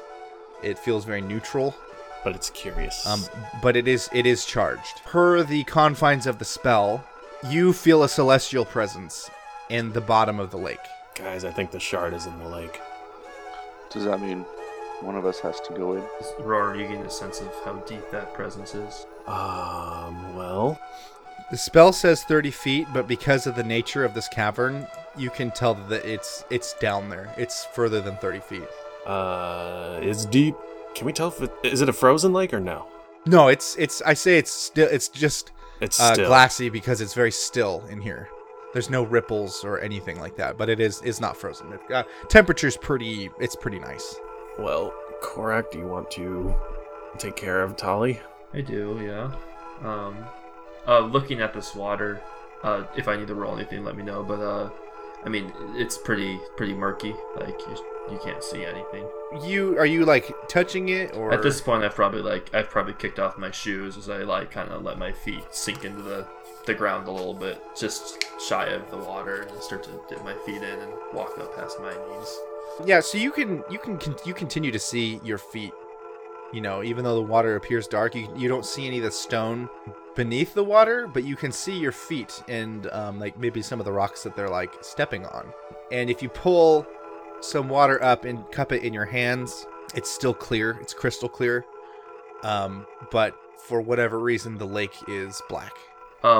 I'll continue proceeding further and further until I'm treading water, kind of just using my feet to kind of keep my head above water gently. Not like, maybe the water's like just passing my shoulders here and there as I'm still holding Tolly, just a little bit into the water. And do I see anything in the ethereal plane if I close my eyes and look through my beholder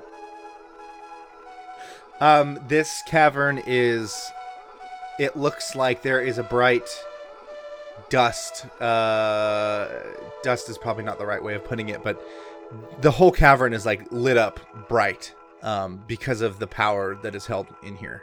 And from the center of the lake, there is a blindingly bright light that's actually painful to look at through that beholder eye. Or excuse me, the displacer beast eye. I'd call out to Korak, but there's definitely something in that water. Are you sure you want to go alone, or should we all go? I'll probably look back at the rest of the party and smile, and I will hug Tolly to me as I let myself sink into the water. See ya. Korak dies. What do you guys want to do? Let's go home.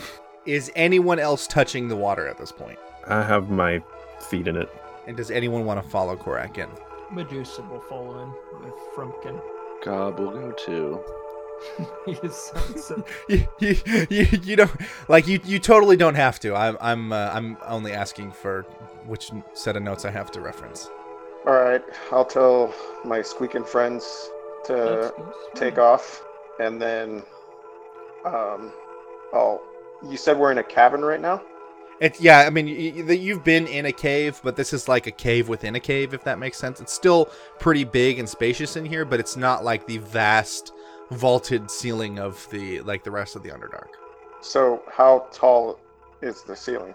I'd say it's probably like a couple 100 feet up, but not like to the point where you can't see the top of it. I'll polymorph back to my landish shape and run up a wall and then jump off of it so I can get as far out in the middle of it and just kind of do like a little swan dive into the lake. Roran would start treading deeper. I guess Ignis would just like shrug and just start walking into the water like, okay. Well, I guess. Better than dealing with those spiders again. Is that everybody? I got all the badges, phone numbers, and personal information in case I ever want to call them later. Roran, you enter the lake, and as you're swimming, you lose your footing at some... make a dexterity saving throw for me. Ugh. You lose your footing at some point, and you're not a bad swimmer, but as soon as your head goes under, you close your eyes just while the water surrounds your head for a minute, and when you open your eyes again, you find yourself standing outside of your hometown River Shroud. What black magic is this? You're standing on the cusp of the border, and you know that if you cross that border, you will die. And 3 men are approaching you. 3 men are approaching you from... I hold my... Are they rushing me or just walking? No, they're just walking up to you. I'm holding my ground till they come up to me. You recognize these men. They're the Shrike cultists. Fuck. That staged a coup in your town. And they stand in front of you for a long time. They're very silent. You can't read their expressions. Finally, the one on the right, he opens his mouth, takes a long breath in, and he says to you, "Forgiveness." And the one on your left opens his mouth. He says, "Retribution." And then the one in the middle, standing right in front of you, he says, "Just ignore us." And the line that you know will kill you if you cross it, something changes in your perception, and you know that line doesn't exist anymore. What do you want to do? Oh, man. I don't wanna. What do you mean, retribution? They don't answer, but there's I guess I could have been a little more specific. When they're asking you this, they are asking this from you. One is asking you to forgive them, one is asking you to seek retribution on them, and one is asking you to ignore them. Now, it should be noted that these are all men you really hate, right? Right. Just so everyone else is aware of the gravity of this. I step over where the line was to the man on the right and say forgiveness and stretch out my hand to him. He opens his hands, his arms, like he's going in for an embrace. I embrace him. The scene in front of you dissolves, and you see River Shroud as though you're looking at it from the sky. There's people running around in the streets as though, something stressful has been happening. And you see the three men who have oppressed your town leaving. And the town, you can see that it's hurting. The people are wounded and traumatized, and there's a long history of pain that goes with these men, but nobody moves to strike them or to stop them. Ignis, you wade into this water, and eventually you find your head going under the water, right? The same thing happens. You close your eyes just briefly as the water rushes over your head, and you open your eyes and you find yourself on a battlefield. It's not a battlefield that you recognize, though your history as a soldier has seen many battlefields like that. Flames are licking the sky, and ash is falling down all around you in huge clumps. And off to your right, you see a banner for the Iron Vigil. It's hard to tell what's happening exactly, whether they're being attacked or if they are attacking, because there are portions of their line that breaks and retreats, and some portions of their line that breaks and rushes forward. Now off to your left, there is another group, a smaller group, and you recognize the members of that smaller group to be the people that you traveled to this lake with, the Liberators. And all you know is that they are attacking each other, whether it is in self-defense or what. There are blows being thrown from both sides. And you have a vision of Tali, your old commander. She steps up next to you, and she looks at you and puts her hand on your shoulder, and she says, this hurts me so much to look at. My heart is split between these two groups. I have family within both, as it seems that you do too. Now let me ask you, Ignis, what would you like to do here? I feel like I'd want to try and stop the fighting somehow, but I'm not quite sure how to do that. She smiles and she says, it is literally that. It is choose a side or stop the fighting. Your loyalties mean nothing if you don't act at all. What would you like to do? I guess Ignis would probably run in and try to physically stop. Running into the center of it all? Yeah. You run into the center of this, and you begin to take bludgeonings from every which way. You're getting it from the Iron Vigil, you're getting it from the Liberators. There's a part of you that knows that none of this is intentional, that they're not trying to hit you, but the fact that you have stuck yourself into the middle of this, you know that could possibly kill you. But it's also in action, and you feel good about this decision. Medusa, as you enter the lake, do you just dive in, or? Yeah, I'm swimming after Korak. So the first time that your head breaches the surface, your eyes close, and then you open them again, and you are standing in front of a hall that is filled with mirrors. And all you know is that someone that you need to get has just run into that room, into that hallway. I would go into that hallway then. You travel down it for a time. The mirrors are all reflecting they're giving you your reflection, as mirrors are wont to do. And every once in a while you see a shadow in one of the reflections. And you come to a junction where to your left is another hallway, and if you continue going straight forward is another hallway of mirrors. At the junction in front of you, or the pathway in front of you, down there, you see a shadow and yourself reflected. And to your left, you only see yourself reflected. Which direction would you like to go?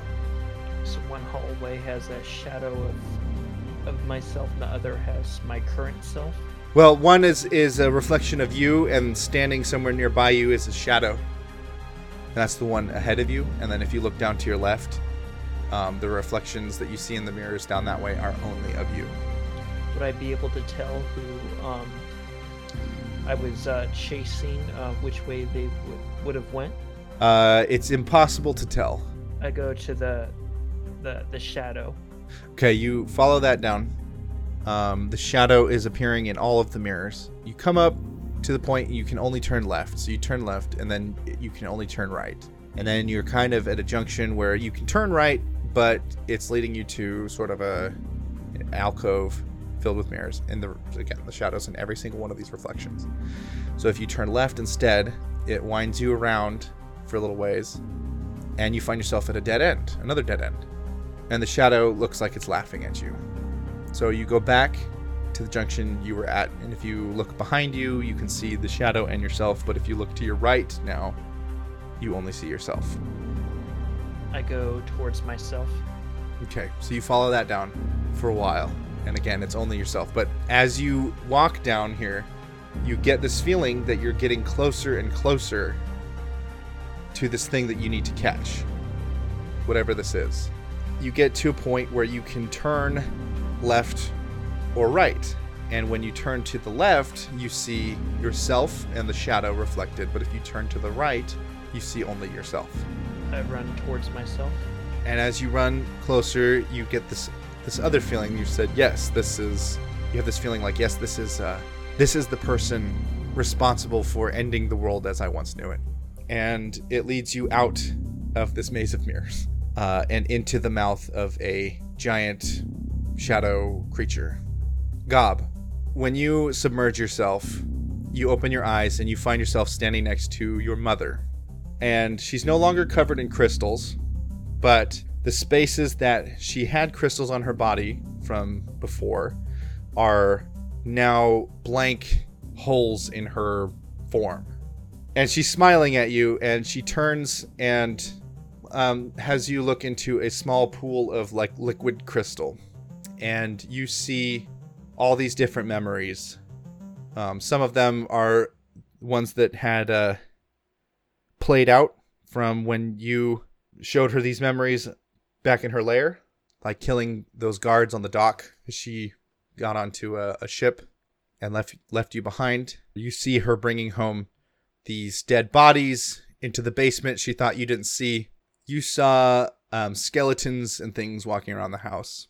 You saw her hunting exotic and intelligent animals and pulling their most magic pieces from them to use in her experiments as well. And you see your childhood forest nearby the city of Toxandar, one you used to frequent when you needed some alone time, was burned and cleared to make room for one of your mother's new labs. And she's showing you these things. There's a part of you that feels like this is her way of acknowledging the things that she did. The biggest one that she lingers on is the first time after your father died, when you knocked on the door to her laboratory and she didn't answer. And she knew that you were in pain and that you needed to talk, and she shut the lock instead of letting you in. And she turns to you and says, "That was my first and greatest mistake."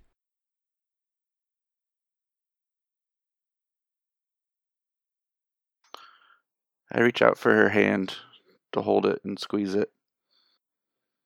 I tell her it's okay. You take her hand. It is mostly there. She's missing a couple fingers. There's a hole in her palm. But she smiles as you squeeze it, and she says, "Well, I wish that it was okay. But this is something that you have to live with, and I won't have to. I'm truly grateful to be out of the influence of Ickabar, but his influence on me has left me, as you can see, far too torn and damaged. I will never be accepted into the astral plane." Maybe you could just stay with me.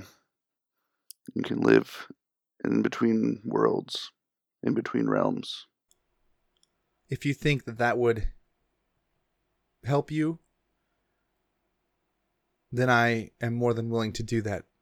But I will tell you that I want to try and make something right. And if there's any way that I can help do that, if I can give up any power that I have left to me to help you do that, that is what I want. All I want is for you to be back with Dad, to finally rest like you deserve. I'll be okay. I can make it on my own. You've missed some opportunities, but you did teach me how to be resilient on my own. Landis, as soon as your head crests the surface of the water, you open your eyes again, and you find yourself back in the heart of the Scald's Forest. And once again, you are seeing these visions of this great city that once resided there, being crushed by flames from the sky. Standing in the smoke, you see the form of both your wife and your daughter, and they're calling out to you. What do you want to do? Yeah, I'm obviously going to sprint as fast as I can over there. So the surroundings around you start to move as you run, but your wife and your daughter stay at this same distance. They never get any closer to you. Off to the left, there's a huge, another kind of explosion as trees are uprooted, and a giant Tarask walks out of the trees into this clearing and eyes you. It's off to my left, and they're still in front of me? Yes. I doubt he would even notice the Trask at this point. The Tarask starts walking towards you. Well, nothing's gonna stop him from continuing to sprint forward, so... The Tarask gets right in front of you and opens its jaw in a silent roar. No sound comes from it. As its mouth is open and it's roaring at you, you hear this whisper in your ear. Remember the past. Remember the past. Your wife says to you, her voice says to you, that it's okay to let go.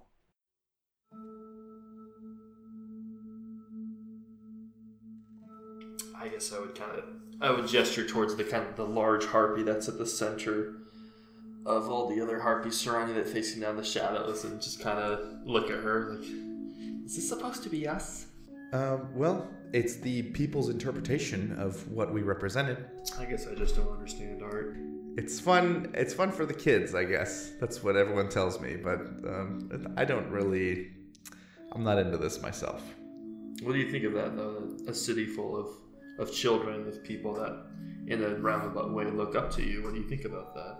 Well, it would be easy to say that I like the attention, but having lived quite a few different lives at the center of attention, it's a little old. And at least I can take solace in the fact that nobody knows who I am now. I can hide behind the veil of time for my anonymity.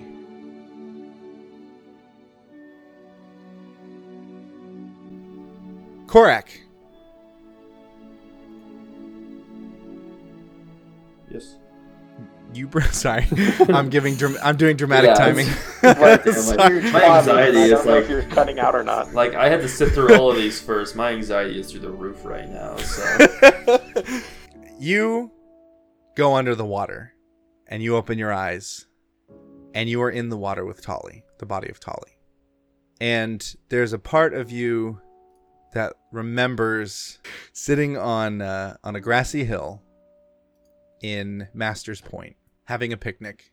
You just remember looking at her and thinking, wow, this chick went out with my goober ass. Like, how lucky am I? And there's a part of you that wants to hold on to her forever, right? I'm kind of speaking for you on that one, but I think that's pretty self-explanatory. Mm-hmm. What do you want to do? So it feels like a memory. I mean, that memory kind of crosses your mind, but it's not like a full-on vision like I've been describing for everybody else. So I'm feeling that as I'm holding her body as I'm sinking through the water. Yes.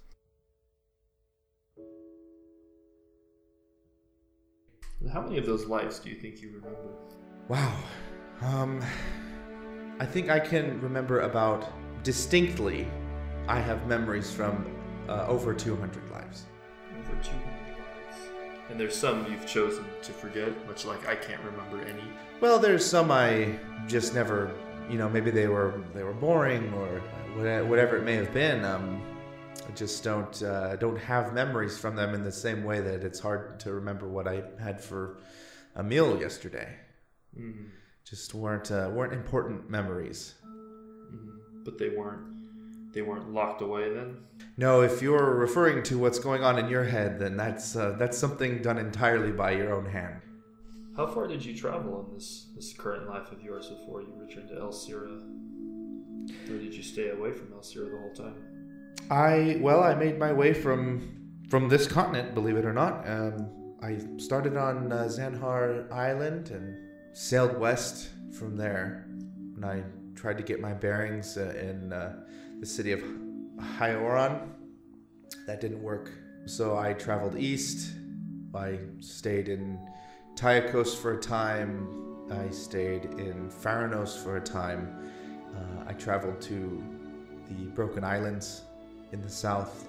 And that's when my memories started to come back to me. And my most recent life, having been part of a group that fought against, the races of people that lived in the Broken Isles, was hard to come to terms with. And I sought out as many other members of the old Havocs as I could, and we began our own little club, if you will, becoming Bellator's Brigands until another old friend and our old leader, actually, Skybreaker, Tyrek Skybreaker, he came back and forged us into the Iron Vigil after a time in Cloudhenge.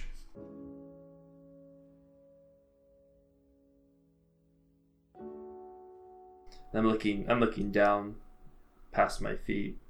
Do I see anything as I'm sinking? No, it's just blackness. I think as that memory is in my mind with Master's Point and her, I do kind of, as I sink further and further, and the breath in my lungs is kind of getting less and less as my body's just kind of using it up. I think I do squeeze her tighter as I go down further, and that maybe that memory becomes a little more colorful and more vivid in my mind.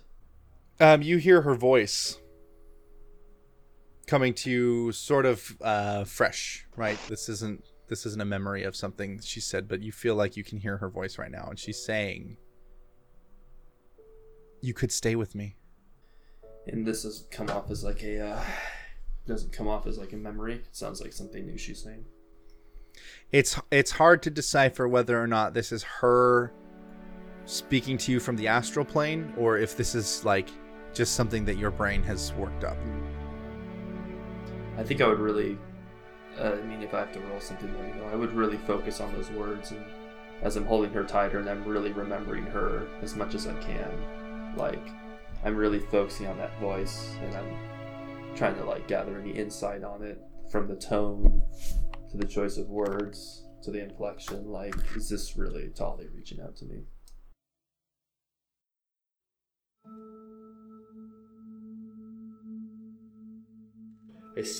I just can't wrap my mind around why exactly, from what I understand, why Garrisel would do what he did. I think more recently I've come to learn that I have many more traits in common with my father, more than I care to admit, but they've always been there. It's only been these past few weeks I've kind of come to terms with them and realizing who he really is, but I still can't wrap my mind around the decision of why he did what he did to your mother, to, who were, I see as some of his siblings. But the last time I spoke to him one-on-one,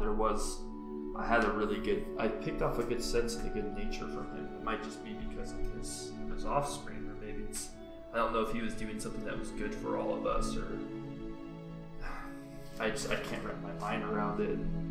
I keep thinking that whatever I did to myself is keeping me from understanding, and I really only have you around to kind of throw these questions at her, to try and assume what my consciousness is. Maybe that's why I'm always drawn to you. I was on the other side of Elsira, and before I could remember our previous lives, there was something in me that was drawing me to you. It was trying to pull me west. It was trying to pull me across the sea, and here I am now. It definitely sounds like her voice, right? It's if it isn't her speaking, it's a very good replication of her voice. but it's still hard to decipher whether or not that's coming from her or from you. But you remember back to reading about the Black Lake, that this is not entirely uncommon, that people go down They never come with their people and they just don't come back. There is no excuse for deicide, but that's what he did. Whether or not you taking your memories back will help you, I truly cannot say. There's a part of me that wishes you had your memories, because there's pain that I would share with you, that I could share in with you, instead of carrying it alone.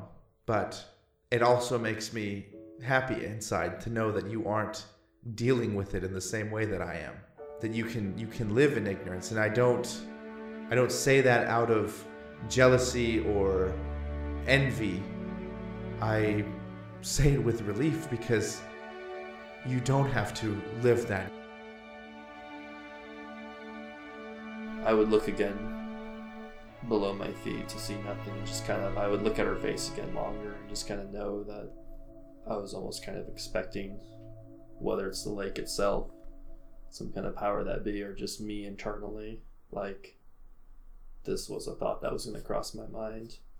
And I kind of acknowledge it, but I'm not going to act on it, as I still look beneath me as I sink deeper and deeper, and as I'm kind of clutching Tali, I'm also I feel myself reaching into my bag as I kind of closing my hand around the small case that's holding the crystal from Heartcry.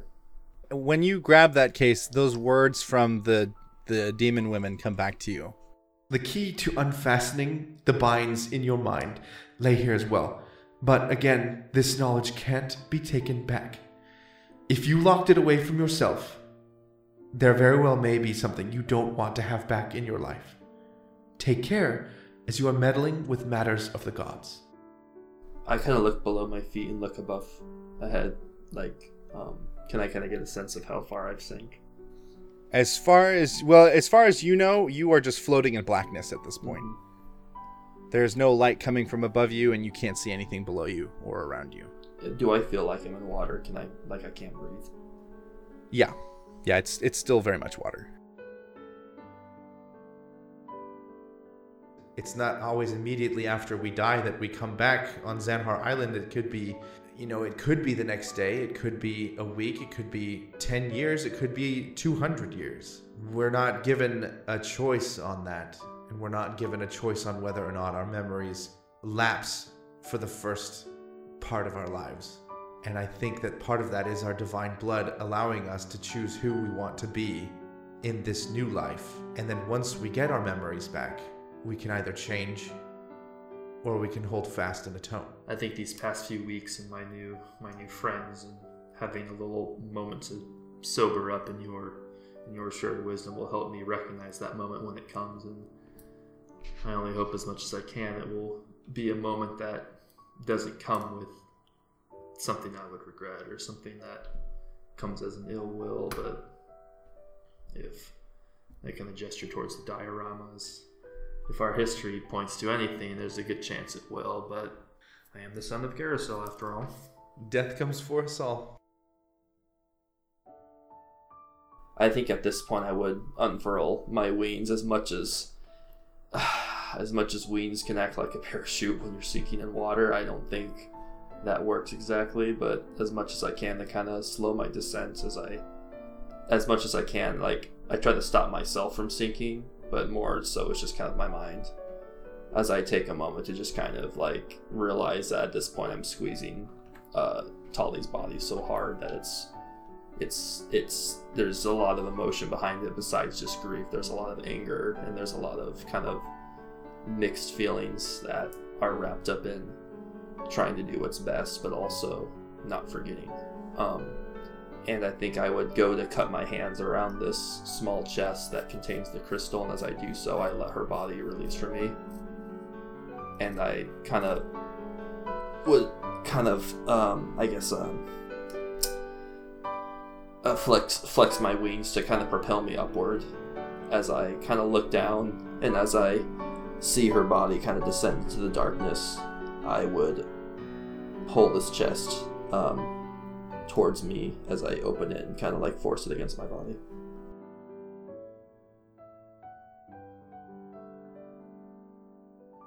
And if atonement is what you want, and you have the means to get there, then all I'll say is there is a time and a place, and it may be coming soon. It may be now. It may be next week. Just in the same way as our rebirth. I think you'll know the time when it comes.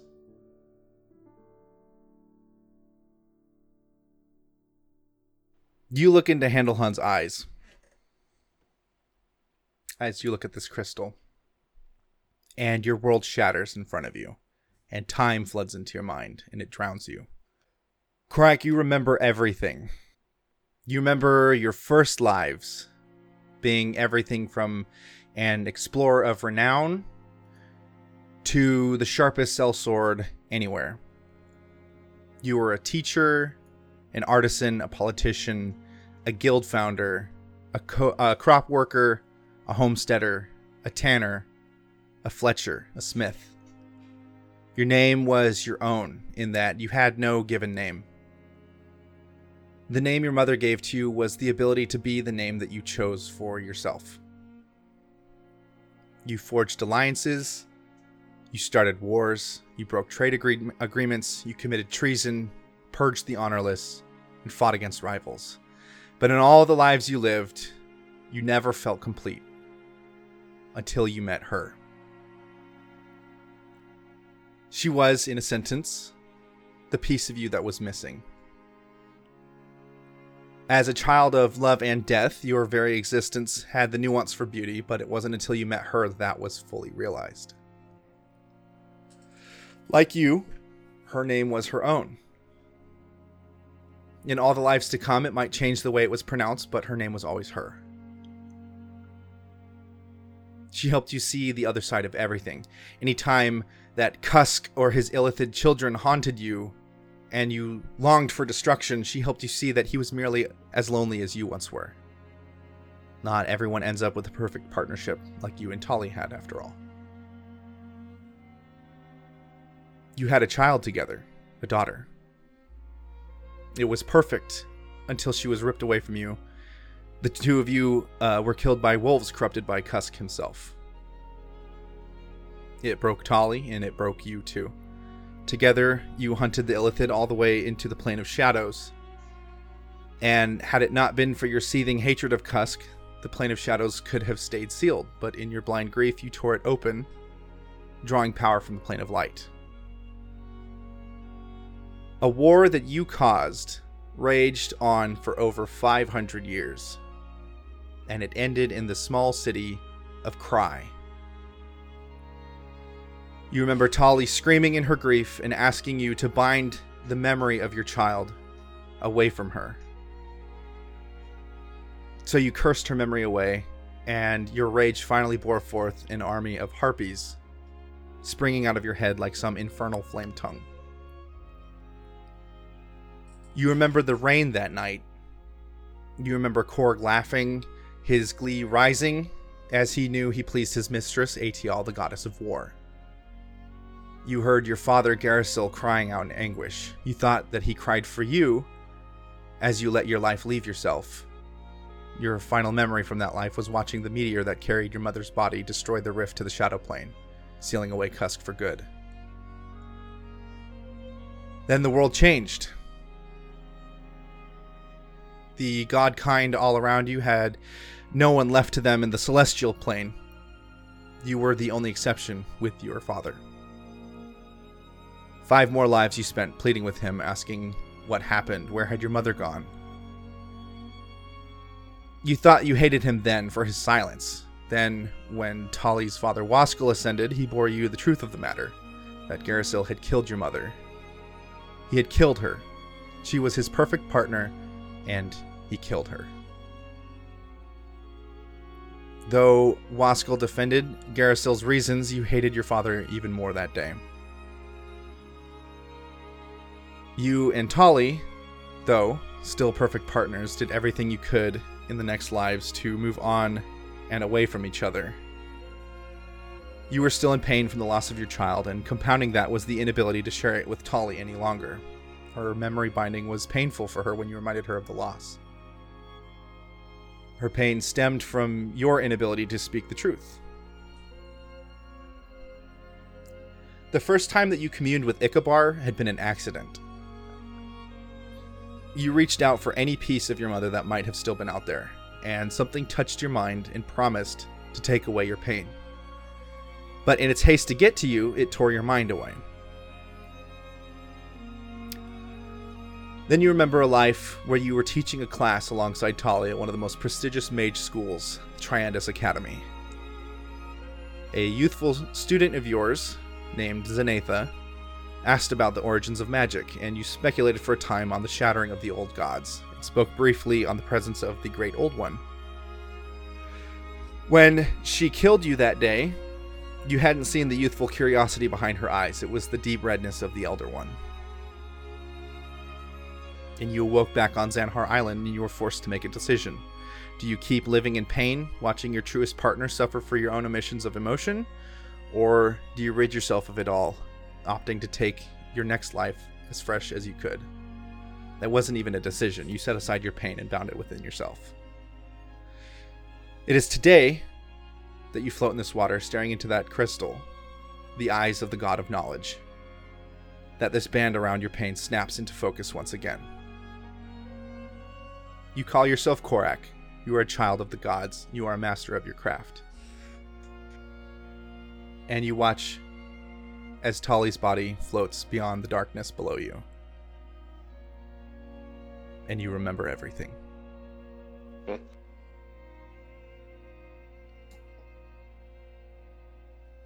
And I know it's 8:37. Just one last thing really quick before we say goodbye for this session. For you good. You guys come out of the water, and Korak, you watch as Ixis in her wolf form limps into view. A wolf form, like the one that was corrupted when Cusk sent them to kill your child. And that's where we're going to end for tonight. It's a lot to unpack. Oh, God. Can you send me that file? Yeah.